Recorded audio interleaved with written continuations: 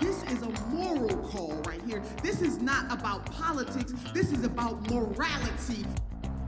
Health emergencies can't wait for us to have some theoretical debate about some better idea that will never, ever come to pass. We are behind every country pretty nearly in Europe in this matter of medical care for our citizens. I'm a physician. That means you have a right to come to my house and conscript me. It means you believe in slavery. Hello, everyone. My name is Benjamin Day. And I am Jillian Mason. And this is Medicare for All, the podcast for everybody who needs healthcare. And that is like especially me this week. I need all the healthcare this week. I have so many issues right now. But today we're going to be talking about ambulances and the ambulance industry, or sometimes more broadly speaking, the emergency medical services. So we're going to be using this acronym EMS a lot in this episode. That means emergency medical services. And why are we talking about this? And why is this such an important topic? We know it's important because Michael Bay recently released an action movie called, wait for it, Ambulance. This is the director who brings you about like 90% of the big budget Hollywood films where car chases happen and lots of shit gets blown up. And sometimes there's robots from outer space. But, you know, like a lot of our healthcare system, the ambulance industry has become increasingly privatized, taken over by for-profit equity firms. And this, you know, has dramatic impact on the patients who need EMS services, often when they're kind of at their most vulnerable. And it also has a big impact on the EMS providers who work in the industry are being, you know, increasingly squeezed by their employers. So, Jillian, we have guests today.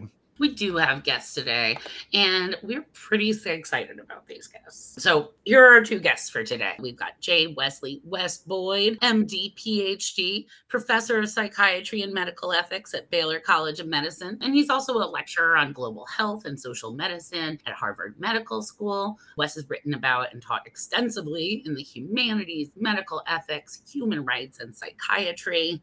Great to have you, Wes. Thank you so much for joining us. Delighted to be here. Thank you for having me. Awesome. And then even more exciting, if you don't mind me saying so, Wes, we have Aditya Shekar, who studies the epidemiology of various emergency medical conditions, including cardiac arrest and traumatic injury, all the good stuff. And he has contributed to numerous publications in leading medical journals, and his work has been featured by several medical societies. And most important for this conversation, he has field experience as an EMS provider, and he teaches EMS in the United States and internationally. Thanks so much for being here. Of course. Thank you for having me. It's always exciting to shine some light on a not often discussed topic in healthcare, but really happy to be here. Awesome. So as Ben said, this was kind of prompted by this very important film, Ambulance. Our two guests today, they ended up publishing an article in Slate about the movie Ambulance and ambulances. That's like Ambulance. It's titled Ambulance Raises an Important Point About Ambulances. Subhead, the box office flop is basically a commercial for Falck, a for-profit ambulance company with slow response times. Great article. Definitely recommend that you check it out. You too can own a Michael Bay film at the low cost of whatever Falck paid to be sponsored throughout the entire movie. Yeah. So I want to get to our guests in a second, but I actually went to see the movie Ambulance this weekend. I'm still shocked. Yeah, I know. I have a feeling that if I don't talk about it on the podcast, I'm not going to be able to write off the tickets as a business expense. Is it okay? Oh, very important. Go ahead. I just want to correct some misinformation. So, Ben, you had said that this is an action movie. It's actually a bit of a departure from Michael Bay because it's a documentary about the failures of the healthcare system. I really don't think it's a documentary, Julie. I'm almost positive it's not a documentary. I'm just kidding. I do know that it was, you know, at least in part fantasy, because there's an LA cop in it who frames a white man for a crime when he could have framed a black man. So we know that's not true fiction world. But the reason that I described it as a documentary is because it actually does deal with the failure of our healthcare system in a very real way. So it's about this guy who's Yahya Abdul Mateen, who is actually a really excellent actor. And I'm very sorry he had to be in this movie.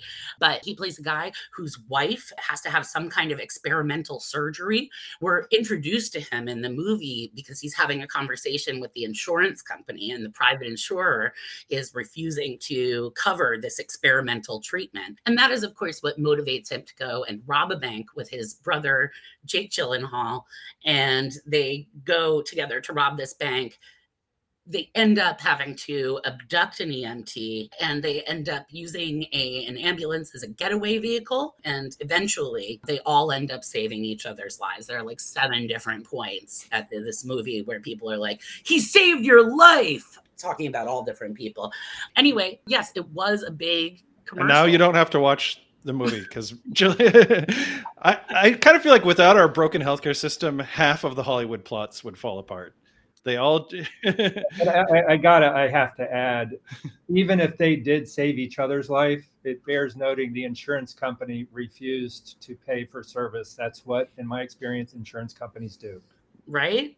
Yeah. Like I said, it felt very realistic, kind of, documentary style, including the part where the EMT actually has to provide emergency surgery in the ambulance as they're being chased by the cops. Which is that part of your training in ambulance surgery? Yeah, so in ambulance surgery is not super common. Some places do what's called a cricothyrotomy, where basically they'll create a surgical airway at kind of the neck. If you can't throw an airway in through the face, they'll actually make a surgical incision. But I think that's probably as surgical as we get. There's this old trope of like EMTs doing surgery in film and TV, and that's all, as the kids are saying, cap. Surgery in a moving vehicle sounds like a terrible idea to me. I don't know. In this particular case, there's kind of an amusing part where she has to do the surgery, right? And they call in the doctors to advise her, and they're all on the golf course. Well, that's also accurate, correct, Wes? You're coming to us from the golf course yourself, aren't you? Yeah, either that or just, yeah. I'm either on a golf course right now or I'm on the 6th floor of a VA hospital. How about that? Either or. Close enough. So she ends up being able to remove a bullet from a man's spleen while in an ambulance going 60 miles an hour, being chased by the police with a gun to her head. Yeah, that leads us to your experience. Tell us about how realistic that is. Yeah, so I've got some cool stories. Nothing sort of that cool, but yeah, so when it comes to EMS, I like to describe it as sort of 95% boredom, maybe 5% sheer terror. So a lot of times when you sort of clock into a shift, you'll find yourself waiting there, and then call out will come out and they'll sort of tell you what the call out is, and you get there and you sort of have to piece together information to sort of arrive at a working diagnosis. You have a degree of interventions that you can administer to your patient. But then really sort of the most definitive treatment that we as EMS providers can do is transporting that patient to sort of definitive care and the most appropriate hospital for that patient. And so that's sort of what EMS is at the 10,000 foot level. But when you sort of break it down, every call becomes unique. Every call becomes interesting. And there's calls that are incredibly memorable because you get to help people and you get to really make a difference in people's lives. And then there are other calls that are memorable for other reasons. Because they're hilarious, a little bit hilarious. Hilarious, heart-wrenching, just the whole spectrum. I can see how probably most of your job isn't hilarious. No, a lot of it is hilarious. And a lot of it is kind of like a sad, we're in it together kind of camaraderie with you and your partners and your crew. So when, the third 3 a.m. toe pain of the week comes out, that's really something where we can all laugh and have a bonding time. Quick follow-up on that. What's the worst part of being an EMS provider? Worst part about being an EMS provider, I think it's probably, so when you look at storytelling, there's this idea of sort of narrative pacing. And when a story has sort of inconsistent pacing, it feels disjointed and a little jarring. I think EMS probably more so than any other profession has just disjointed pacing. This idea that you can get thrown from a really low acuity helping somebody who just maybe needs a ride to the hospital or somebody to talk to somebody who's really hanging at the brink of a bad outcome, and you're sort of salvaging that. So I think it's really sort of this weird narrative pacing, and I really love it too, but I know a lot of people find it a little disconcerting. It takes some getting used to. Yeah, and Wes, I was going to ask you, because I mean, what Aditi is saying is kind of one of the most satisfying things about working as an EMS provider. From the patient perspective, it's some of our most vulnerable moments when we need emergency medical services. I mean, both vulnerable to bad health outcomes, but also being taken advantage of by the healthcare industry. What has, as a psychiatrist and a provider, what has your experience with the ambulance industry been, or not EMS providers, but with the industry above them? Prior to meeting Aditya and learning about EMS services from the inside, my main engagement with EMS services was working in an outpatient psychiatric clinic that was part of Cambridge Health Alliance. And the outpatient clinic was roughly 1.5 miles from the main facility where there was an emergency room. And if in the outpatient clinic where I worked, one of my patients was imminently at risk of self-harm, in other words, they were acutely suicidal, the protocol was that we would call ambulance services and have them transported safely, hopefully, to the main facility. Right. Which is just down the street, right? I mean, yeah. I mean, it literally was just down the street. And you know, after I'd been there for several years, I had more than one patient who, in that situation, begging me not to call the ambulance, promising me that they would get themselves safely to the emergency room on their own. They would take the shuttle that was free that, you know, came to our facility, went to the main hospital, because what had happened when they had that ambulance service called was that inevitably they would get a bill at some point afterwards, generally for over $2,000. And the first time I heard this, my jaw dropped. The second time I was like, okay, this is, and so at that point, I literally did everything I could to not call the ambulance service out of respect for my patients and fear for their bank accounts. I mean, it got so bad. In one instance, I actually drove a patient myself to the emergency room, which did not please my clinic chief in the least. I understand why she wasn't happy, but nonetheless, that's what I did. No. Yeah. That's the trade-off that no patient should have to make, you know, like, or no provider should have to make either. I mean, oh, it put me in a horrible position, because the only people I would send to the emergency room were those at absolute acute risk. And yet in those clinically scary situations, I'm also making, you know, choices based on financial considerations, bad choices. Briefly interject with an anecdote. There's a really sad caught on, you know, bystander cell phone video of a young woman who if I'm sort of remembering correctly, she was trapped between the train and the platform at a subway kind of metro station. And she was clearly needed emergency medical help and was begging passersby not to call 911. Because I remember this. Yeah. Yeah. I remember this. Yeah. And this is a lot of people's experiences with ambulances and EMS services, is just this fear of ending up with a surprise bill. And Jillian, we emailed our list asking people for their experiences with ambulances, and we were not prepared for the flood of stories we got. You've compiled some of these, right? Yeah.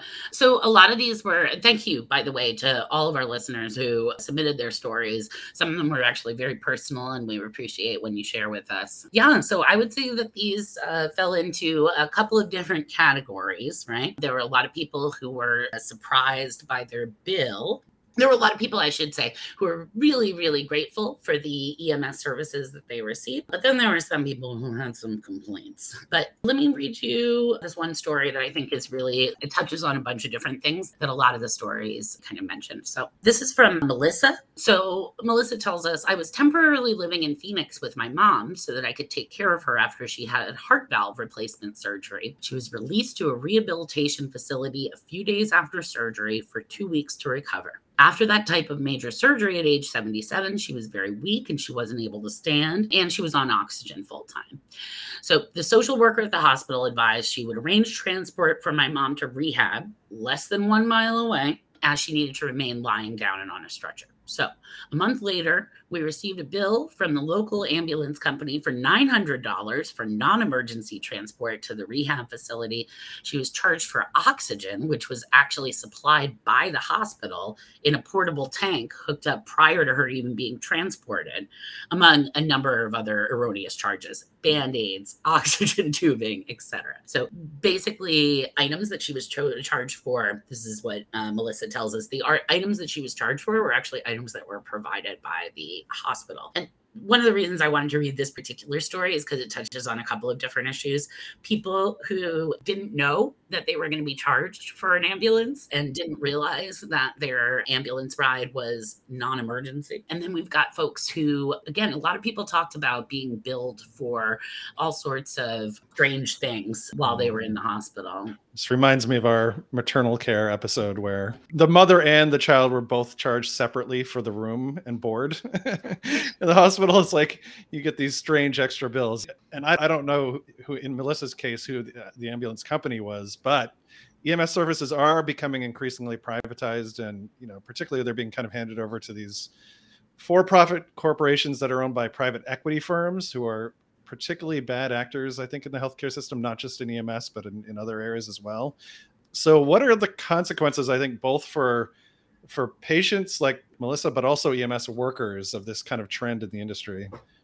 Yeah, so the privatization of ambulance services and sort of emergency ambulance coverage, in theory, it makes a lot of sense, right? If you have 10 cities and each of the 10 cities tries to come up with their own way of doing ambulances, they've got to create their own protocols, create their own way of doing things, own hiring, firing criteria, and what have you. So basically, these companies have sort of created a niche in the market to basically say, I can provide basically a one-size-fits-all solution, a turnkey solution, if you will, to the cities. So instead of the city A and city B having city A ambulance service or city B fire department running an ambulance, they would have basically these private companies, they contract out ambulance services to these private companies. And in theory, it makes a lot of sense, right? But the problem is historically, there's been some concerns as a result of this privatization. So, and we think that some of these concerns, they largely fall under the idea of not enough ambulances to staff a region,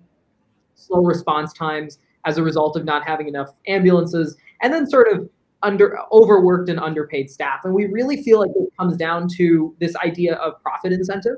So when you have a private company, especially one owned by a private equity firm, they're expecting a profit to come from their service. But when you have a city-run fire department running the ambulance instead, they pretty much have to break even. And even if they don't break even, the city can sort of give them a budget to sort of provide ambulance coverage because it's in the city interest to have this. Right. They don't benefit from slashing costs, right? Yeah. Whereas when you have a private ambulance company, you really see this trend to sort of suck money from the system to basically benefit owners and shareholders. If you have a city of 50,000 people that an urban planner will do an assessment and say you need 3 ambulances running 24/7, a private company is probably more likely to try to make do with 1 or 2 ambulances. As a result, response times are going to go up.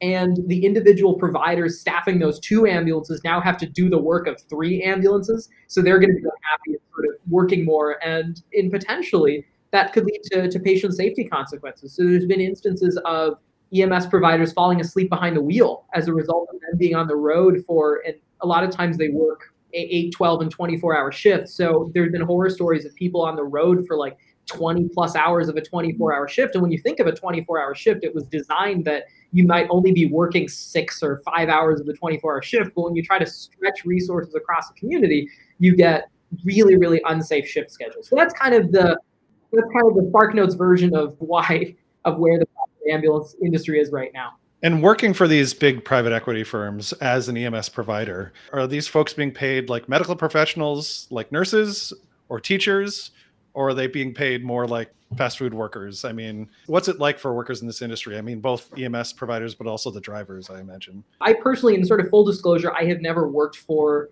sort of a large private ambulance company, but sort of talking to my friends who have sort of worked in that environment, they don't really have positive things to say. It's almost a running joke within our industry about working for the privates and it being sort of a soul-sucking endeavor. So it's sort of well known across the industry that working for these companies is not necessarily the most rewarding aspect of EMS. So a lot of people work for these companies and solely to sort of gain experience to apply for fire departments or sort of more reputable, better structured EMS jobs. And so it's really sad to say that when the paramedic profession was created, it was really considered to be like the nurse in the streets. But if you look at nursing pay relative to EMS provider pay, there's really huge parity. And even looking at companies that hire nurses to do pre-hospital roles, there's even like a disparity between what nurses are making and what paramedics are making, even within the same industry. So I think it's really sad. We got a comment on the article that Falck trainees start less than new hires at McDonald's. And it's a running joke in the EMS Facebook groups of people posting photos of like Arby's starting at $21 an hour. And they're, should I hire, or like, what would a paramedic certification do in an interview when new hires at Arby's are making more than they are as paramedics? So. That's unbelievable. Wow. Damn. And I imagine this explains a lot of the negative patient experiences that folks were reporting to us. Some, negative with the EMTs themselves, but a lot of them with the billing as well. I imagine if you're being treated that poorly as a worker, it's not going to help with morale and bedside manner and all that. So. And it also means that workers who are at lower wages are always more vulnerable to pressures from above, from management, right? If you depend on that $15 an hour or that, $12 an hour, and you really need it, you're much less likely to speak up and say, I don't know, this billing system looks crazy, or maybe we shouldn't be overcharging people for things. In addition, one of the other problems, there's so many problems, it's hard to know where to start, but one of the big problems is if you're being paid so little, the tendency is going to be that you're going to work a lot more than many other workers. Yeah. The more hours you put in, the more tired you're going to be, and probably more cranky. And it would take a lot in those circumstances for someone to provide excellent care. Right. I'm sure it's a difficult job at times. I know that nurses are, of all the professions, have to deal with violence much more often with violent patients, much more so even than often police or firefighters. I would just guess that EMS providers also have to face, potential violence way more often than others. I don't know if that's been your experience or those of your colleagues. Yeah, if you work more than a few months in a busy urban system, you will have been assaulted probably. Wow, that's right. That's wild. It's not unusual for patients to come out swinging. Not everybody wants to see us. Fortunately, relative to other professions in the public safety world, we tend to be more liked than right. Here. Yeah. Nobody says fuck the EMS, right? Right. More people. I've definitely heard it, but yeah, no, I've been called every name in the book. I've been hit. I've been spit on. I've been kicked. Yeah. That's incredible. And I feel like, especially since 9/11, there's been this like real public adoration of first responders. I think well-deserved, but it seems like EMS providers are really not given any of the respect that the way that they're treated as workers doesn't live up to the public standard that we hold up to for first responders. So, it's a running joke that we're sort of the bastard stepchild of the public safety. Right. We're unloved by the public safety industry and we're unloved by the medical industry, and we exist in sort of this weird ether between the two. Yeah. So. And during COVID, I imagine you all were very exposed, especially early on. So, all right. So I wanted to ask both of you, Wes and Aditya, about the billing part. We hear a lot about surprise billing in a hospital setting, people who get a surgery and it turns out like one of the physicians on the team treating them was out of their network and they end up with this wild surprise bill that they never have possibly seen coming and they couldn't have avoided. But surprise billing, it seems, is just totally rampant in emergency medical services. And Congress did recently pass the No Surprises Act, designed to kind of curb surprise billing, but it has big gaps when it comes to EMS. Can you all talk a little bit about how do surprise bills happen in emergency medical services and how commonplace is it? And, what does or doesn't this bill that Congress passed do to address it? Wes, do you want to start? Or? Yeah, I'm mostly going to defer to Aditya, but just to say the obvious, if you are experiencing a medical crisis and EMS shows up, you don't have a choice in getting in. If it's life or death, you're going to go with the EMS provider who shows up. And so you're a captive audience at that point, and that exposes you to surprise billing. So with that, I'll hand it to Aditya. Just to sort of clarify, if you are suffering, say, a heart attack, and I throw on an EKG and I see that you have a heart attack, you can still refuse my care, provided you have capacity. But if you lack capacity or you're having a psychiatric emergency, then in that case you sort of lose the ability to say no to my care. The billing conversation is really interesting because billing is not necessarily handled by the frontline provider. So when an EMS provider assesses and treats a patient, they complete what's called a patient care report. And this patient care report oftentimes gets bounced to a billing person. And now there are sort of billing companies that exist outside of the EMS agencies, and a lot of the large, outsourced, yeah, they're sort of outsourced to private companies themselves. And now some of the large for-profit private ambulance services have their own in-house billing departments. So there really is a lack of communication between frontline providers and sort of billing. So when it comes to the big thing that we always talk about with surprise billing and ambulances is sort of in-network and out-of-network providers. And so when a provider is sort of ethically, I have a hard time stomaching in-network and out-of-network for emergency care. Yeah, because I call 911 where I'm at. I can't choose which ambulance really in a lot of 911 situations. Right. I can't choose which ambulance is coming. I actually, just to interject really quick, we got a lot of stories from folks about people who were called the ambulance, needed the ambulance to transport them to the hospital, but the ambulance was not able to take them to the hospital that they wanted to go to, or like their hospital that was in network, or like even like we had one incidence of a veteran, right, who wanted to go to the VA, but to see West, no doubt, but he, they wouldn't take him to the VA hospital. And I wondered if you could talk a little bit about that, and are there kind of arrangements between different ambulance providers and hospitals and that kind of thing? Yeah, so the first thing when an EMS provider sees a patient, the first sort of determination, and the decision is to transport them, the first determination is sort of what is the most medically appropriate facility. So if there is maybe an emergency department that might be like a freestanding community ER, or maybe not a super well-equipped hospital, I might make the decision to take a higher acuity patient farther because that's what they need. So for instance, a trauma victim, if I'm 10 minutes away from just a regular hospital, but I'm 20 minutes away from a level 1 trauma center, I'm going to bypass the local hospital and take the patient to the level 1 trauma center because that's the best appropriate facility for their care. Secondly, outside of sort of a patient need question, and the same goes for sort of comprehensive cardiac, comprehensive stroke centers. I'm not going to take if I go back to the EKG example, I throw an EKG on somebody and it's clear they're having a heart attack, I'm not going to take them to a hospital that isn't a comprehensive cardiac center unless, it's 3 hours away. The next question is sort of more at the system level, and specific areas have different protocols for what patients should go where.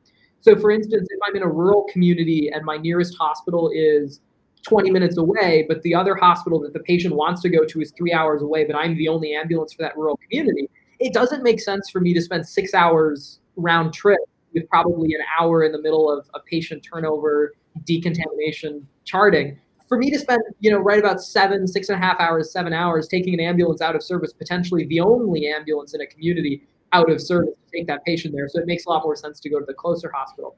So a lot of times decisions as to where to transport are first based on patient need, but second based on sort of local agreements, what makes most sense with system staffing.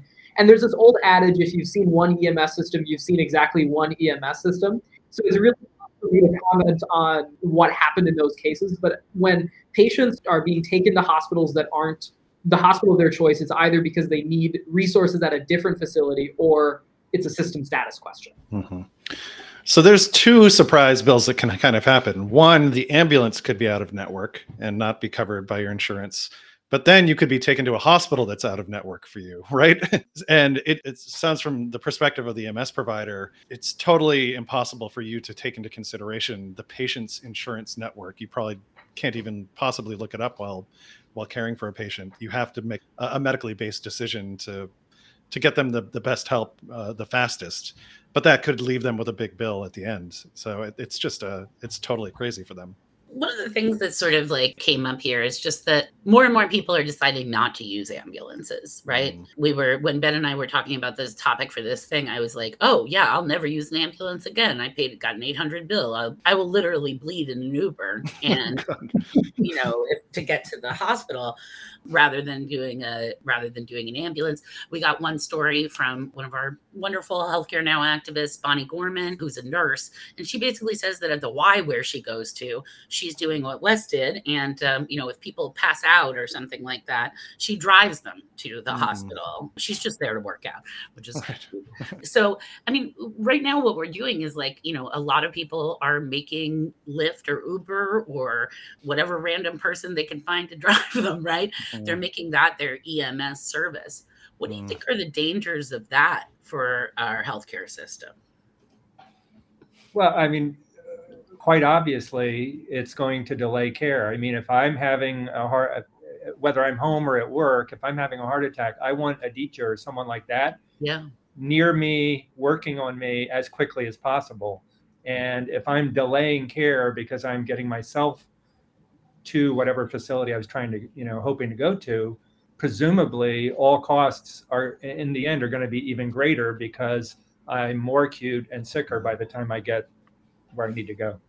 Wow. Yeah. We've been kind of tacitly mostly talking about ground transportation, emergency ambulances.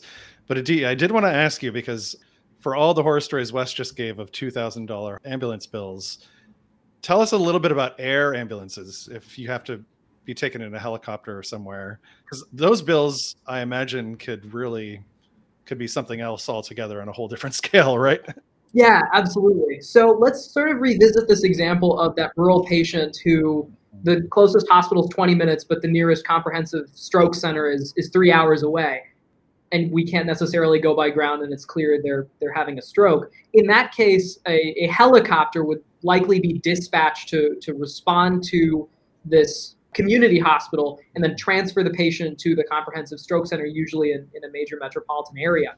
And interestingly, if the number of ground ambulances has gone down, the number of air ambulances has proliferated. We've sort of seen the opposite trend happen.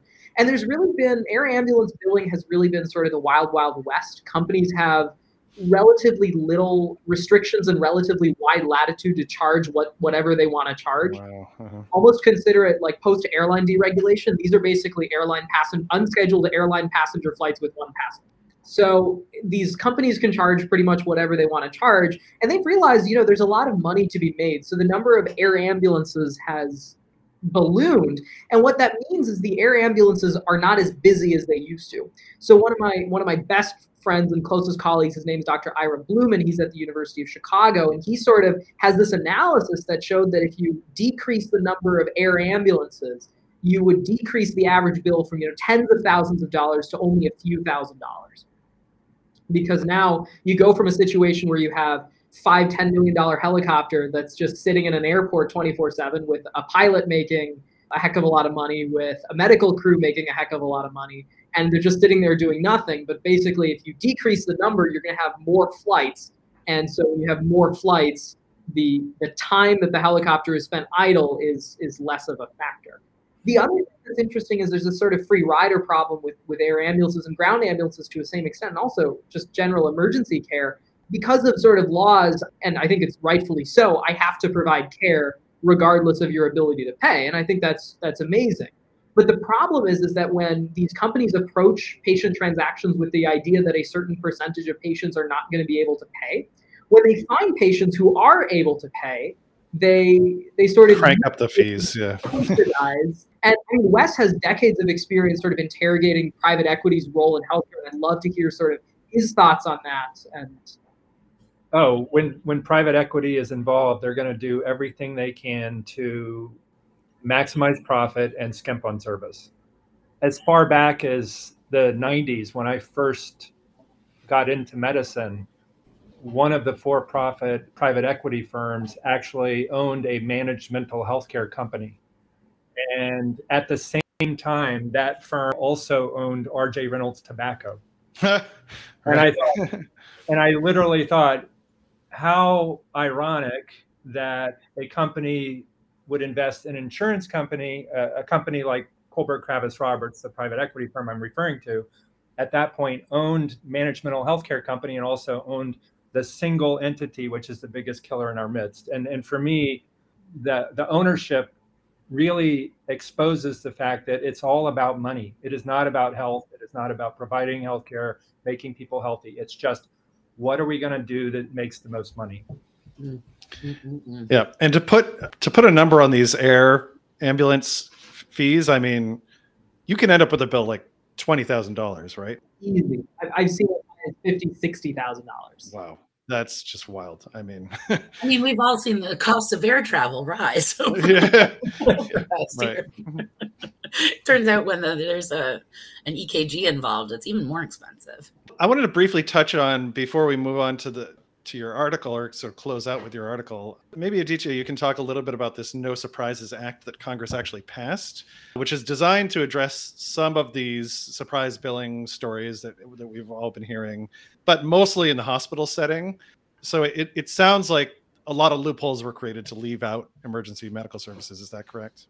Yeah, so with No Surprises, which I believe was passed Q4 2021, if I'm right in saying, that act was sort of, the idea is to sort of minimize out-of-network surprise billing, but ground ambulances, interestingly, were excluded from that, and sort of very interesting.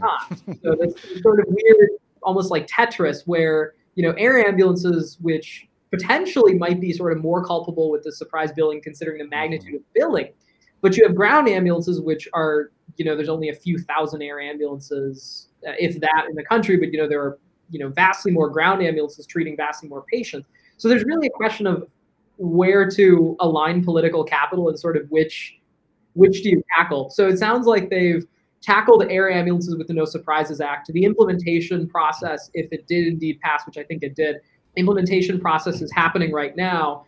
And then we're sort of waiting and seeing to see what that will do to air ambulance industry. But then also with the ground ambulance industry, we're sort of left in limbo, where there has been talk about committees being formed and sort of advisory boards just trying to create a similar mechanism to the No Surprises Act for ground ambulances. So that's sort of where we're at right now. And I think it really potentially comes down to the fact that I can't easily judge medical necessity in the back of an ambulance, or even in the back of an air ambulance for that matter. So when medical necessity is really the crux of whether or not insurance pays for a bill, and I don't have the resources or the mechanisms to really say, is it just you having the worst headache of your life, sleep it off, and here's a Motrin, or there's a bleed on your brain and I really need, I don't have a CT scanner for the head and I got to take you into the hospital. But if it turns out that the billing company and the insurance company decides that this wasn't medically necessary, it leaves the patient in an unfortunate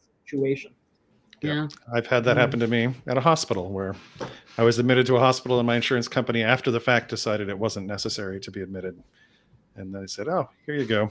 $4,000 bill. You can pay for this yourself. Yikes. Yeah. And now there's sort of, it puts us in an awkward spot, because now we're getting messaging that we now have to sort of try to frame our patient care reports and frame what we do in a way to sort of portray medical necessity, which is kind of interesting. Mm-hmm. Right. Wow. Good times. Good times. So all this stuff is obviously horrifying. And you wrote this really great article in Slate. Again, everyone should check that out. It was a great way to kind of get into this discussion by using the hook of the Michael Bay movie. But do you want to just tell us a little bit about, kind of the reactions that you've gotten to that article so far? Yeah, I know, Wes, you got some pretty great emails about that, and then I can sort of touch on some of the stuff that we've got. No. A number of people were really happy that we touched on the subject and brought it to light, because really this is something that a lot of people don't know much about. And in fact, before Aditya came to me and we started talking, that was my education in this whole process. But no, we received an email essentially asking us to be part of a coalition of EMS providers, both nationally and internationally, to come up with suggestions and solutions for how to right this ship that is so far off course. That's great. And sort of, no pun intended, I've been keeping my fingers on the pulse of the social media chatter with the article, and some of the comments that I've gotten on social media.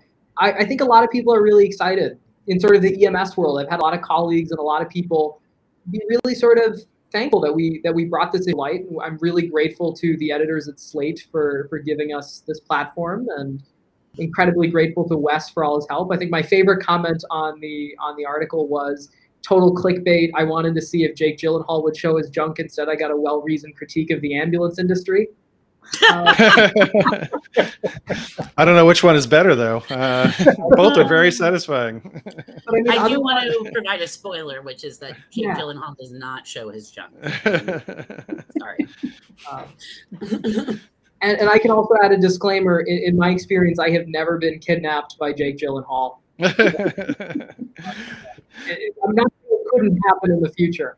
But I mean, some of the other things that we've gotten have been comments from people who've worked in private ambulances, and they're really frustrated that the situation right now. So somebody said, I guess this is where our yearly raise went to the movie.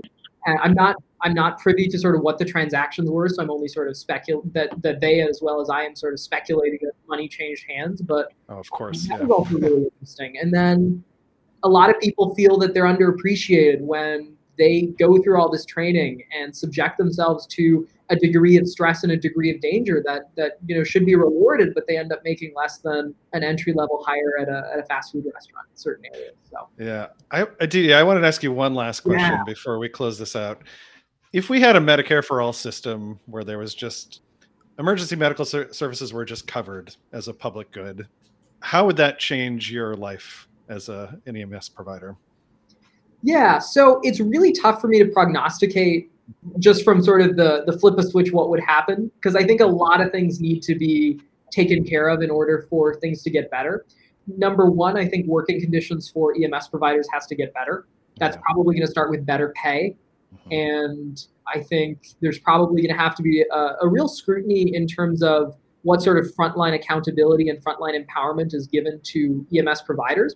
I also think that perhaps national education surrounding when to use ambulance services is worthwhile, because one of the fears of just sort of carte blanche coverage for ambulance is that suddenly people are just going to start using them gratuitously, and that's only going to compound to overstretched resources. So I really think there needs to be education on when is appropriate to use ambulance services and when might an alternative means of transportation or something to follow up with your local primary care provider. So I think the future of EMS would involve what's called sort of mobile integrated health, which is the treatment of chronic. So basically the genesis of mobile integrated health was a lot of EMS resource use comes from caring for patients with poorly managed chronic conditions. So maybe termed frequent flyers almost in the industry. And so poorly managed chronic conditions that don't necessarily require transport to the hospital. So utilizing the training and skills of EMS providers to work in consultation with physicians staffed remotely. And I think new technology and telemedicine will unlock this. Basically, I show up to your home maybe once a week and I perform, in effect, a doctor's visit with a doctor who is sitting in a hospital, and he's sort of managing me and sort of 20 of my colleagues who are all seeing patients who've been identified as potential at high risk of overusing EMS resources. So I think that's probably what the future of EMS looks like. We'll treat them in home. Yeah. And Wes, I assume with the Medicare for All system, that's those stories you told us about your patients would be completely transformed, that you would not have patients who beg you not to call an ambulance even when they need it, right? Yeah. And I've been practicing medicine now for roughly 30 years, and anytime there is a profit motive involved in the kind of care that I deliver, including the kind of care that I'm sending patients to receive, the care is worse. And the outcomes suffer as a result of the profit motive. Well, I want to thank both of you so much for joining us and for writing this article in such a timely manner. And this is a part of the healthcare industry I didn't know that much about, so I've really gained an education here, and I want to keep learning more, actually.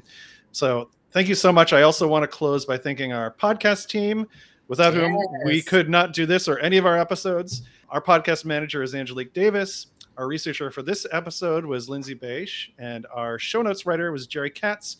And last but not least, our audio editor was Irina Budanova. So thanks so much to the team, and thanks to you all. We'll see you next time. Thanks so much. Thanks so much again. Stay safe and stay dangerous.